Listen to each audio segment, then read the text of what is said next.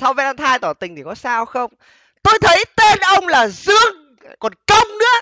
Dương Công nghĩa là gì? Là mình phải mạnh mẽ, mình phải quyết đoán, một phát ăn ngay. Không cần là Valentine, không cần là sau, không cần là trước. Tại sao không phải là ngay lúc này? Nhấc điện thoại lên và gọi cho cô ấy. Ví dụ như cô ấy tên là Hiền.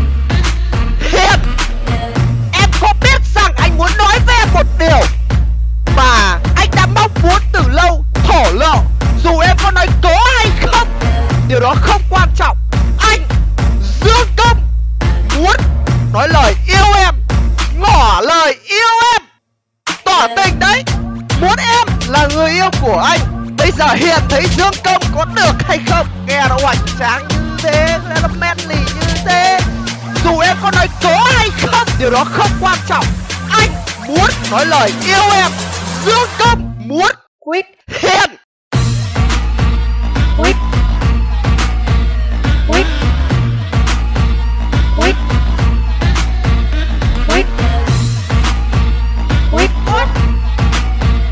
Quít. Quít. Quít. Em với một anh yêu nhau được 4 năm rồi, nhưng mới đây anh ấy lén lút yêu một người khác.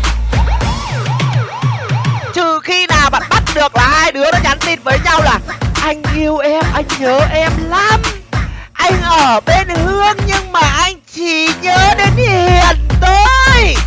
Ở bên Hiền anh mới có cảm giác thấy nó gọi là hạnh phúc, và đôi khi nó là cái sự gọi là nhẹ nhàng trong lòng. Còn ở bên Hương ấy, nó gọi là mệt mỏi và chán nản vãi luôn. Hiểu không? Nếu như bạn bắt được đúng cái câu đấy thì bạn mới có quyền chứ đúng không? Bạn mới có ý kiến nữa. Còn đâu là đây là tâm sự chia sẻ, nhắn tin không có nghĩa là tán tỉnh. Đôi khi nó chỉ là cái hỏi thăm, đúng không? Các ông định đồng ý hộ tôi cái đúng không? Dương Công muốn Quít. Hiền.